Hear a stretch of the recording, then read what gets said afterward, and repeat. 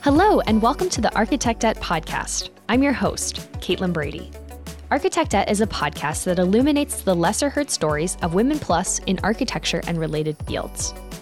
On today's episode of Architectette, we feature Dr. Tami Hausman.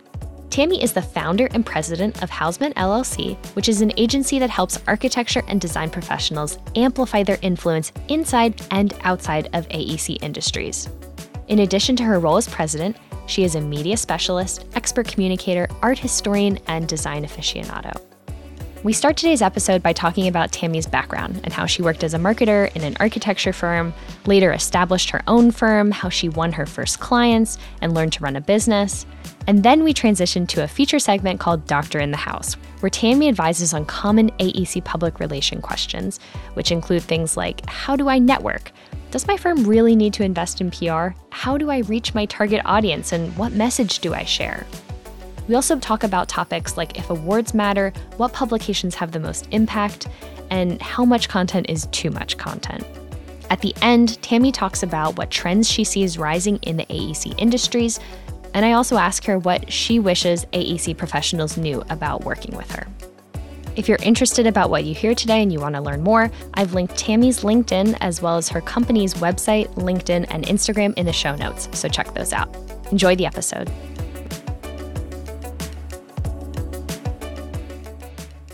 Tami, welcome to the podcast. Thank you so much for having me, Caitlin. I'm so happy you're able to come on. For our listeners, Tami and I worked together years ago, and when I was thinking about guests that would be great to have on the podcast, I thought that your expertise in PR, especially for architecture, I guess all AEC companies, it would be great to tap your expertise. I was wondering if we can start with a little bit of your background. Can you talk about how you grew up and also your education experience?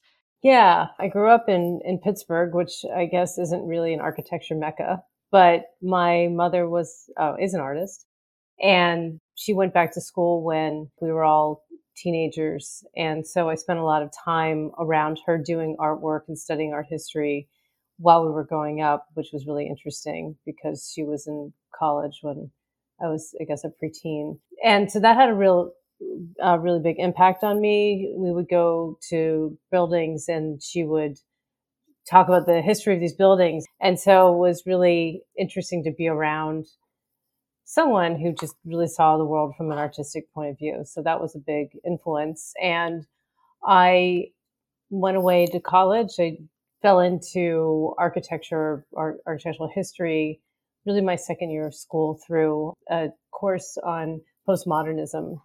And I thought, I have no idea what this architecture is, but it's really wacky and I need to know more about it. So that was really my introduction to architecture. So I studied semiotics and French in college, which is the study of signs and symbols in culture, which really means that you look at architecture as an example of the political context, economic, social context, and not just from a formal point of view, which really appealed to me. And I thought about being an architect for a very short period of time. And then I realized that I really love to write and I love to research. And so I got a job. I moved to New York because everybody said you either need to go to New York or LA if you really want to know about architecture. Ended up in New York and got a job in marketing in an architecture firm. And that really started me on my whole career path, essentially doing marketing and PR for architects. And when you moved to New York, were you specifically applying for jobs in architecture firms, or it was happenstance that you ended up at one? I talked to anybody who would talk to me, and this was before the internet. So you had to pick up the phone and just call people and hope that they would answer you on the other line and talk to you. So I just asked everybody I knew for recommendations and called everybody I knew and ended up with two jobs. One was at a community organization, one was at an architecture firm.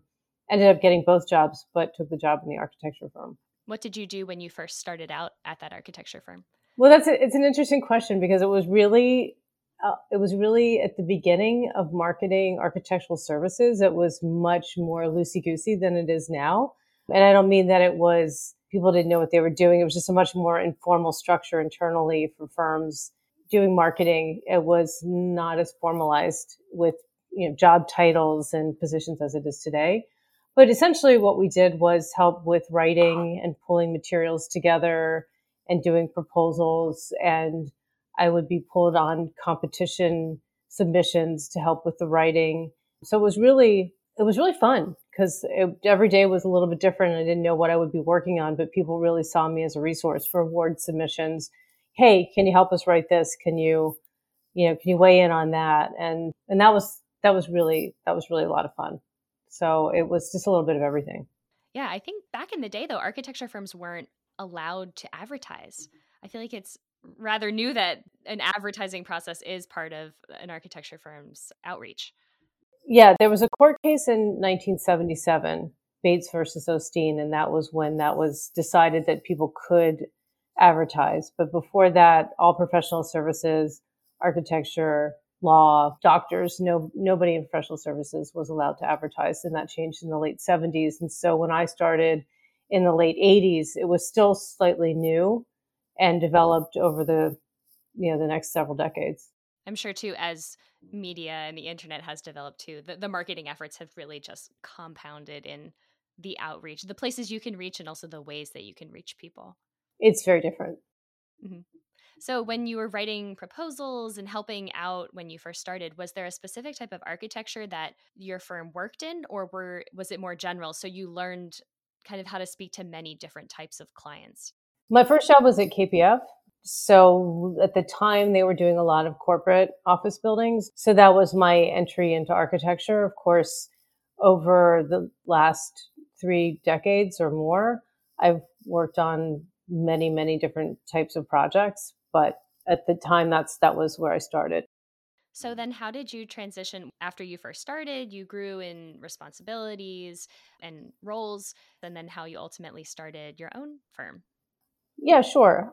I mean, as you learn more, you take on more responsibility. I think that's what people do, or you hope you do.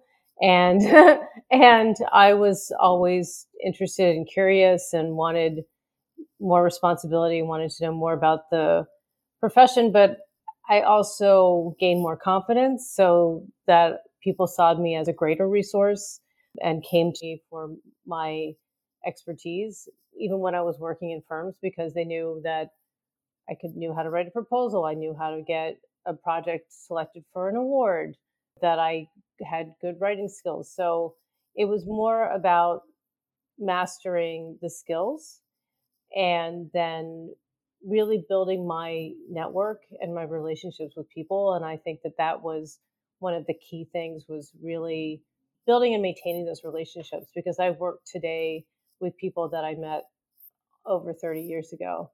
And it's always interesting to me because I was just happy that someone gave me a paycheck when I worked at KPF, because I didn't really have what I thought were marketable skills, but clearly they saw something that they paid me a paycheck.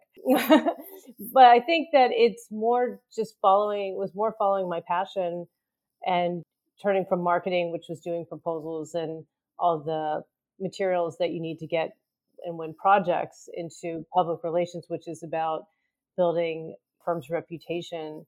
And so I moved into that because I had a chance to work with somebody referred by somebody else, and she was doing more on the PR side. And so I gravitated towards that.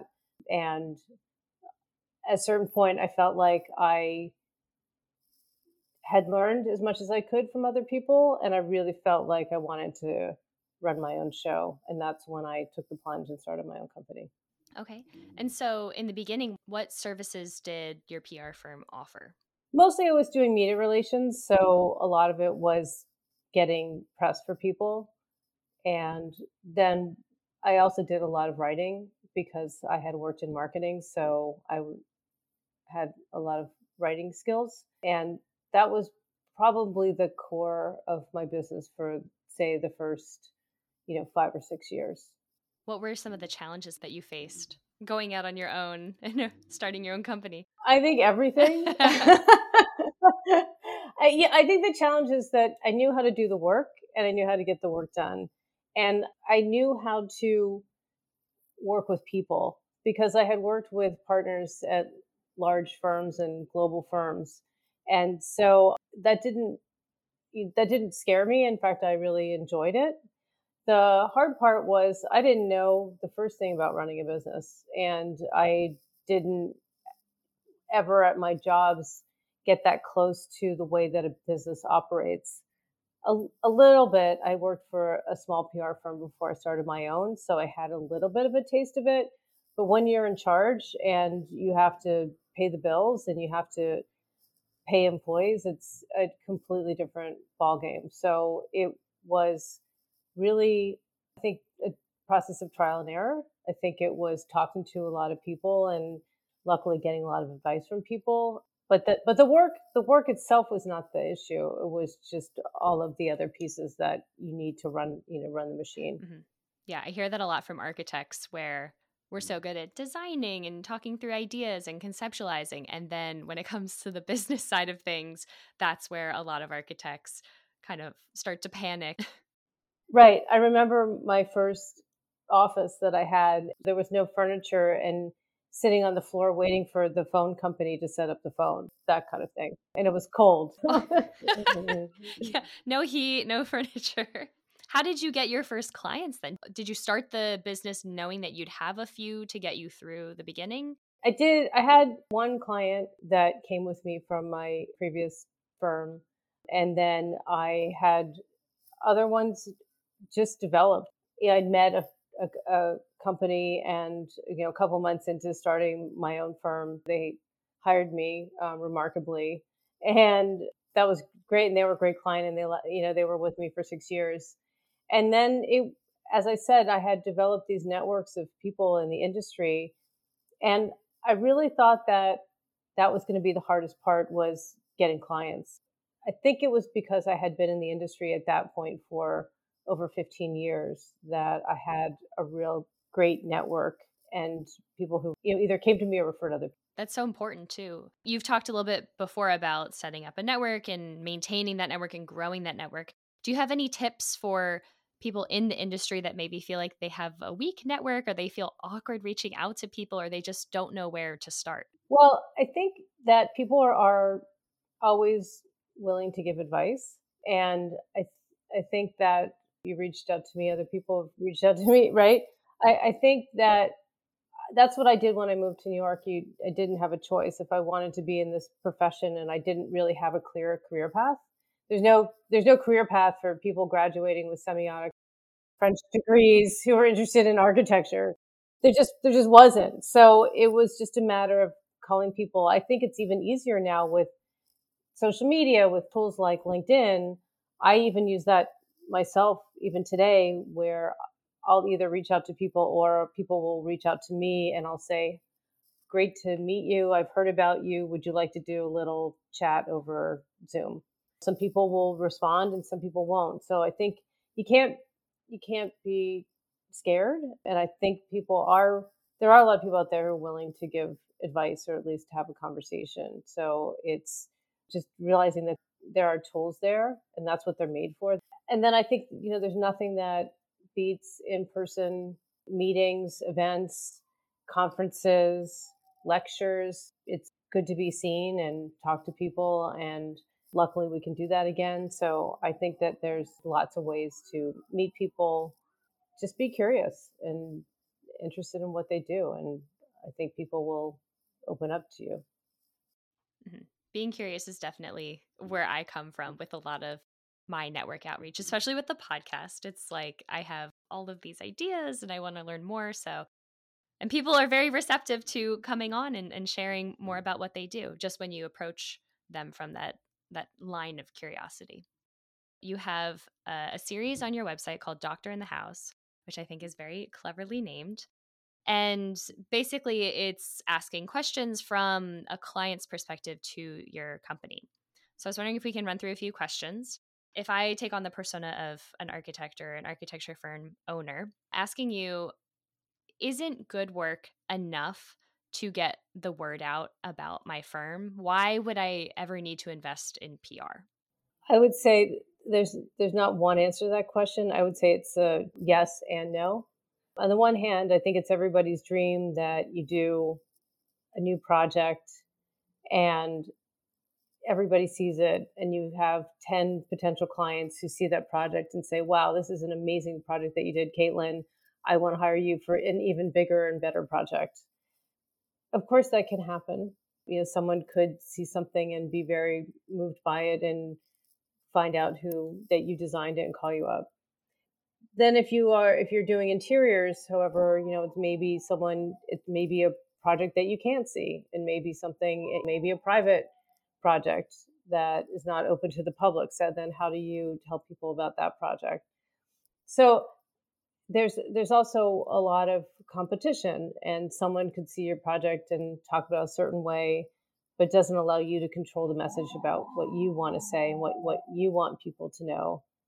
There's lots of great talent out there, and a lot of times they're working either with in-house people or consultants like me, and they're promoting their work. So you need to just be out there and talking about your work, because if you're not doing it, your peers are going to be doing it. And there are different ways that you can do it, and it's not about throwing everything at the wall and see what sticks. But I think because a lot more people have incorporated some kind of outreach into their marketing efforts, it's more and more important for you to be talking about your work. Mm-hmm. And so that public relations effort, can you just describe a little bit about what that entails? I talk about it using the term communications rather than say public relations, because public relations really to me means just press, which used to mean print publications. Now it's also digital and online publications. So that's definitely one aspect of it. And then you have the general press, like, the New York Times, but you also have a lot of publications, what we call the trade publications. So if it's a school building, it could be an educational publication. If you're doing a residential building, it could be a housing publication. So you have many opportunities to talk about your work in many different kinds of publications. You also have different stories to tell for each project. So you could talk about a project from the design point of view. If it's a hospital, you could talk about the patient experience. You can talk about the sustainability aspects of a project. There are many ways to talk about projects. We work with a lot of firms to do thought leadership, so you can also write about a project. You can speak about a project. You can submit an award for a project. There's so many great opportunities. And then I didn't even mention social media. So there are many, many ways to do communications, and there's not just one way. So you need to find out what you think is going to resonate best with the people that you're trying to reach.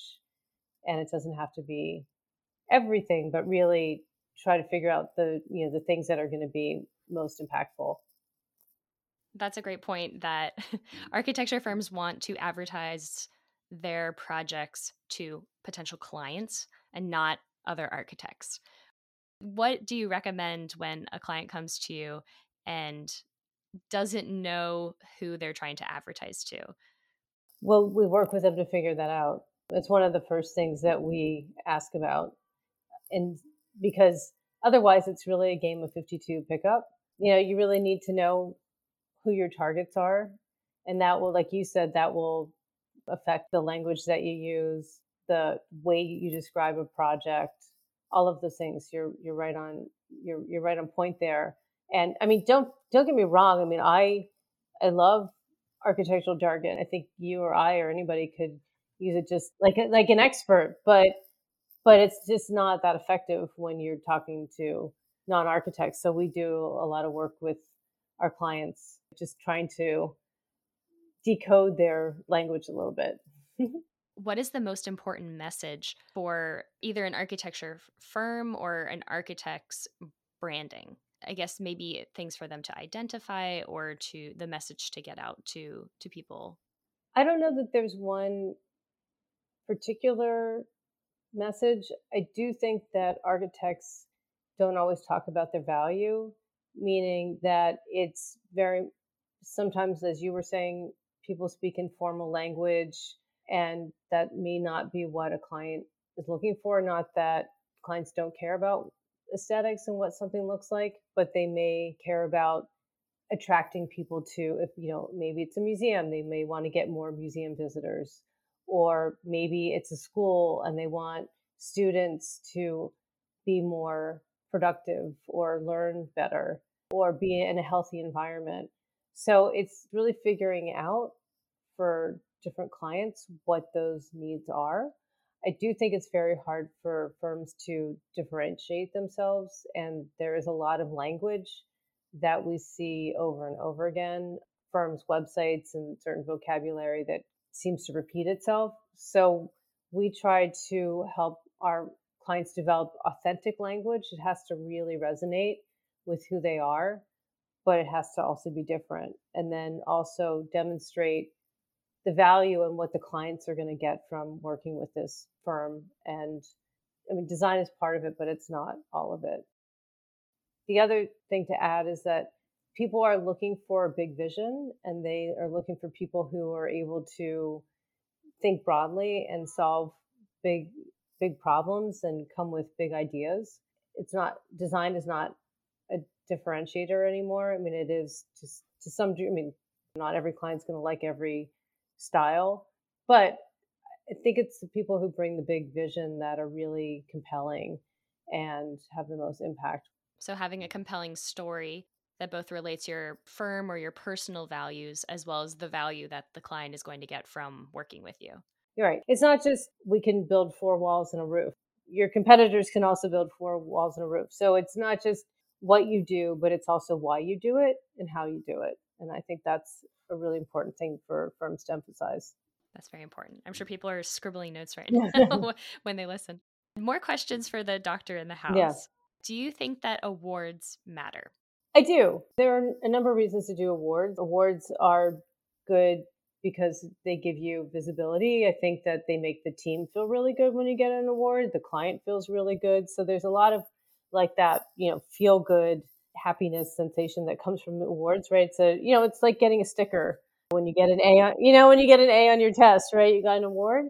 I'm being a little bit facetious, but also I think people forget that if someone in a firm, for example, wants to apply for their FAIA, you need those awards. Or if a firm wants to apply for a bigger AIA award, Firm of the Year, which many local, state, national has Firm of the Year, that it's really good to kind of stockpile those awards. But there are also many awards programs out there, and so it's not just AIA awards. And I've seen some firms who just do many without really thinking about them. So I think, again, like anything else, it just needs to be targeted. But I do think that there's a lot of value, but it shouldn't be the end game, but it should be part of your outreach strategy. Yeah, have awards so that it shows that your firm has recognition, but don't go for every single one because then you just kind of lose yourself amongst all of the ribbons and the prizes. Right. And if you want to have international recognition, then that's a good way to get known internationally by submitting for, say, international awards. So I have a couple more questions for the doctor in the house. There's a lot of changes in the media landscape right now. We're seeing newspapers aren't what they once were. Television isn't really what it once was, but TikTok is rising and social media in different ways. It's always changing. What, from your perspective, are the most highly regarded publications right now for companies in the AEC realm? I don't know if that I have just one answer to that. Again, I'm just going to say it depends. And some of it can just be that people want to be in a certain publication. For example, we have a lot of clients who want to be in publications like Architectural Record. And we work with Architectural Record all the time. And it's a great publication. It may not be the most client facing publication, but because it holds such importance within the industry, it really is a benchmark for a lot of people. So I would say, that's a really good publication.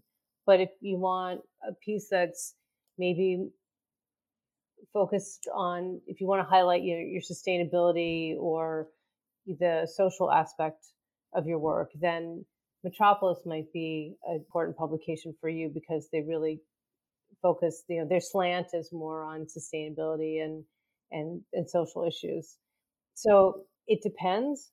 It is interesting that, when I started, there were very few design publications or a couple of top print publications, and that was really it. So I think what's really interesting now is that there are some really wonderful online publications that do quality work and reach a lot of people because they're constantly sending out newsletters and blasting out the projects to people. So they have a lot of value because a lot of people will see them just because they're so active. I also think that sometimes they're overlooked, but also really important are the trade publications that I mentioned before because they're reaching a very targeted audience. For example, we had a client that got into a healthcare publication, and because of that, they got an interview with a very prestigious client who saw them in this healthcare publication. And we also got the same project in a business publication. So the business publications too are real estate are also all important. And I really love digital publications just because they stay online. And if someone is Googling you, which, that's how we find out all of our information now, different publications give you different access to different audiences. And they're all important in their own ways. And so when we work with a client on a project, we're always trying to figure out at the outset what is most important to them and who they want to reach. It sounds like the online publications have a lot of longevity because they're so easily found.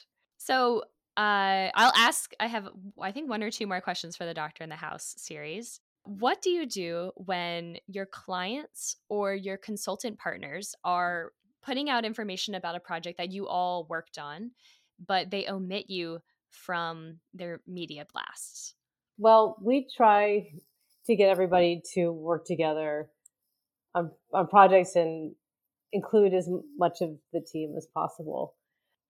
It depends who's doing the omitting. Is it the architect? Is it one of the consultants? Is it the New York Times? There's always. I mean, I will broaden that my answer to say that there are always, unfortunately, omissions, and it's really challenging. It can be really challenging. It doesn't have to be. I'll start with the best way to avoid it. Because the best way to avoid it is if you're on a project and it involves a lot of people and it's a prestigious project, it's really good at the beginning to get everybody together and say you have, you're not the prime on the project. Say you're the engineer or the theater consultant or the lighting consultant. It's really good to start making those connections before you know that there's going to be a PR push and see how you can all work together and also come with ideas because it should be about everybody trying to get attention for the team. And that's really how I think it really is the most beneficial if everybody's aligned and everybody's working as a team. Really, the more the merrier. And trying to make sure that all communications talks about all the people who've contributed to a project. And then if you are omitted, it's good to find out why that happened. Was it an oversight? I wouldn't go with, a loaded gun, but I would try to find out why did it happen and really have a conversation and see, was it an omission or was it, really intentional? And hopefully it wasn't, but try to explain why your involvement is important.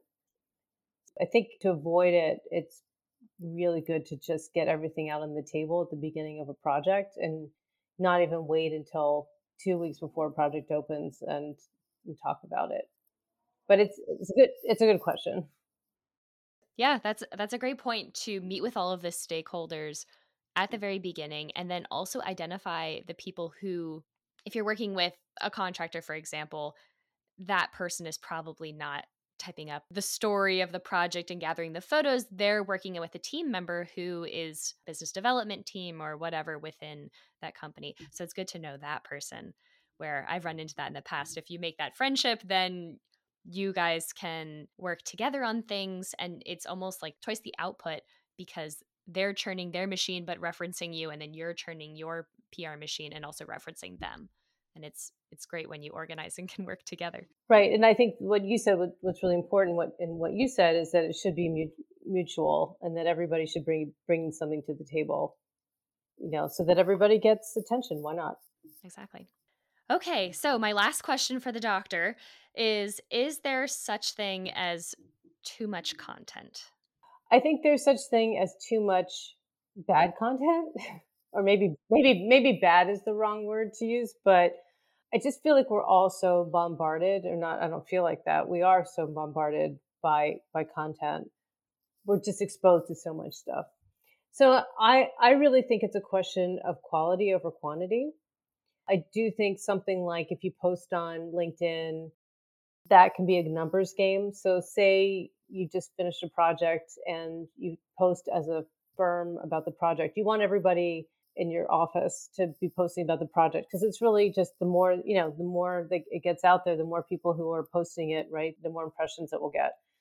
But on the other hand, I think we are very content happy. I was just reading an article that talked about the difference between social networking and social media, whereas networking was really focused on, and the way that social media started was to network people together and connect people. And now we're so focused on just sending out content and not all of it really that memorable, but it's just really a lot of it's eye candy and it's quick and it's fast and then you move on to the next thing. So I think we're really starving a lot of times for good quality content. And I also like content that teaches people something. What did you learn from this? What is new? What's exciting? And not just the me statements or, this is so great because I designed it, but really what can someone take away from it? So I don't think it has to be a race to the bottom in terms of just spewing content all the time, but I do think we really need to focus on what is good. Is it targeted to the people we want to reach? Did I teach somebody something? Is it well written? And that should really be the focus. So it's a long answer to your question. It's a long answer, but it's rich. It's not just when people think about getting their project out there, it's let's just paper it everywhere we can. And then you see it 1,000 times and then that client will call. We put so much thought and time and care and love into this project, and then you put out careful content that has that same message. Then the client sees that and goes, oh my gosh, they put so much thought into that and they can really think on that, and then they think about calling you rather than just being blasted with that mega image over and over again. So closing out then, what do you wish that firm or organization leaders knew about how could they be easier to work with? I think that firm leaders need to understand that building a reputation takes time. It's one of those things where it's not an overnight process. So a lot of people who are new to the game want instant gratification. And yeah, you can send something out and maybe it gets picked up in a couple of publications, but as I said before, it's really about quality over quantity. If you think about the tortoise and the hare, it's definitely the tortoise. You can get, maybe you can do a couple sprints, but really it's something that you need to devote time to. You need to incorporate it into your business strategy. It's not something that is separate from good business practices, and it's what most people are doing. So if you think about design, it's really, communications is sort of a layer on top of design, and design is the work that you do, and then this is the way that you circulate messages about your work. And it's a really critical component of a visual practice to communicate clearly and efficiently and effectively about it. So it's not, I think people see it as an other, like, or a luxury. And it really, if you look at other industries, this is, it always surprises me because if you look at other industries, people don't question communications, they don't question PR, they don't question advertising. But I think for a lot of architects, it seems like they don't feel like it's necessary, or it's just not, a muscle that they flex all the time. So I think it's important just to see it as a good business practice. Mm-hmm. Well, I think architects, we all spend a little too much time in studio in college, so it probably impacted those skills maybe a little bit. Right. But it's an industry where we all just hang out amongst ourselves sometimes, where it's sometimes I feel like to be a little bit more, just think outside of just that architecture brain is really helpful, because that's who we're working with ultimately. Well, right. And I would add to that architects aren't trained in communications, right? So you have training. I'm not trained as an architect. So I don't really expect the people we work with to be experts in it. Uh, right. I mean, you didn't go to school for that. But there are people who can help guide you through the process. It doesn't need to be a big mystery. And I think it can be a little scary if you haven't done it before. Mm-hmm. So, as an expert, what do you think, what are you projecting in terms of trends in the next 10 or so years? So are you asking about architecture? Or are you asking about PR or both? Oh, maybe let's do both. So I'll leave it up to you. Do you want to start with architecture first or PR?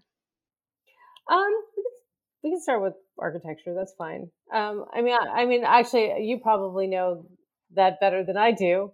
But what I've been seeing is that I think architecture is at a really exciting moment. I've seen so many changes, and there seem to be so many more opportunities for people to collaborate together, and a lot of blurring between disciplines and lots of people involved in the process. So I'd love to see more and more voices come into architecture. I think the impact of more women, more diversity is only going to enrich the industry even more and really just add more input and more feedback into the whole process. So I think that's been extremely exciting. And then I hope that maybe this is my PR brain, but I really hope that, and it has, I really hope that architecture becomes more and more of a household name. I do think we're starting to see it. I think the rise of starchitects, you've seen that a little bit, but I'd love to see more people who aren't in the industry to just have a better understanding and appreciation for architecture, because one of the things that always fascinated me about architecture is that it's both functional and it's artistic, right? It's like functional art. And so, there's really it's more than just I need a warm place or I need an enclosed space, or it really should make us feel good and make us happy. So I do think that people are starting to understand it more and raise their awareness of architecture. And I hope that continues, because I think it will really help architects be able to communicate better if people have a greater awareness and understanding of what it's all about. So that's changing a little bit. Mm-hmm. Sustainability is an ever growing force within the profession. And I think architects are really going to be caretakers of those goals within a project, because we can implement them, we can design to sustainability goals. But also wellness is a huge, I don't even want to say trend, because I feel like it belittles it now, but incorporating wellness more significantly into the spaces that we inhabit, that's going to be something where I think architects can lend a hand and go, this is all the research we have. These are how XYZ elements of design influence a space. And to get these results or to create these types of spaces, we're going to design it this way. And I think architects can shepherd those projects through with all of these elements that maybe we didn't consider before, back when it was you need a roof and you need to be warm or cold and protected from the weather. Right. Yeah. And I think you make a really good point there, because I think the more we become aware of people as individuals, I think the more we're going to design things differently. And then even the products and buildings that we occupy right now are also going to have to change to accommodate different ways of living and working than we have in the past. So I think it's an exciting time to see what lies ahead. Mm-hmm. I'm very excited. And then for PR, how do you see that landscape changing? To go back to your question about the content, there's so much content out there, and I think we're going to see a return to greater emphasis on not just the quick image, but more on ideas. And I think that architects and other related professionals really have an opportunity to lend their expertise to a lot of the challenges that we're facing. So I hope to see that in the media, maybe that's social media, in different venues, whether that's conferences, speaking. I'd love to see architects on TV be interviewed and talk about how they're helping solve some of our pressing problems. And to your point about sustainability, architects have a lot to say on the topic of climate change. So I think it's happening a bit more, and I'd love to see architects really be part of the solution and not the designers hiding in the corner and doing the pretty sketch, but really be recognized for the great talents and experience that they bring to the world. So I would like to see, and I think we will see, more of a return to some of these bigger issues. And you mentioned thought leadership and less attention on the 140 word tweet. Not that there's anything wrong with that, but I do think to really get architects into the conversation, they really need to be, and they are, being tapped for their big ideas. Mm-hmm. Well, speaking of conversations, thank you so much for joining this one. This is just a great way to spread more information and really tap your expertise into a whole crop of people in AEC industries that are thinking about all of these things of what does the next 10 years look like for me? How can I advertise my business, or how can I talk about my projects, or how can I move into that role? So I really appreciate you sharing. I could keep talking forever. I love all of your insights, and you have so much experience with so many different companies. So it's really fascinating to hear your perspective. So thank you. Well, thank you, Caitlin. It's been wonderful to talk to you.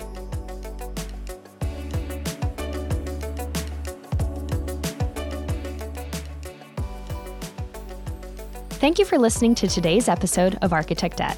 If you enjoyed the episode, don't forget to share it with your network, leave us a 5-star rating and review, and follow us on social media.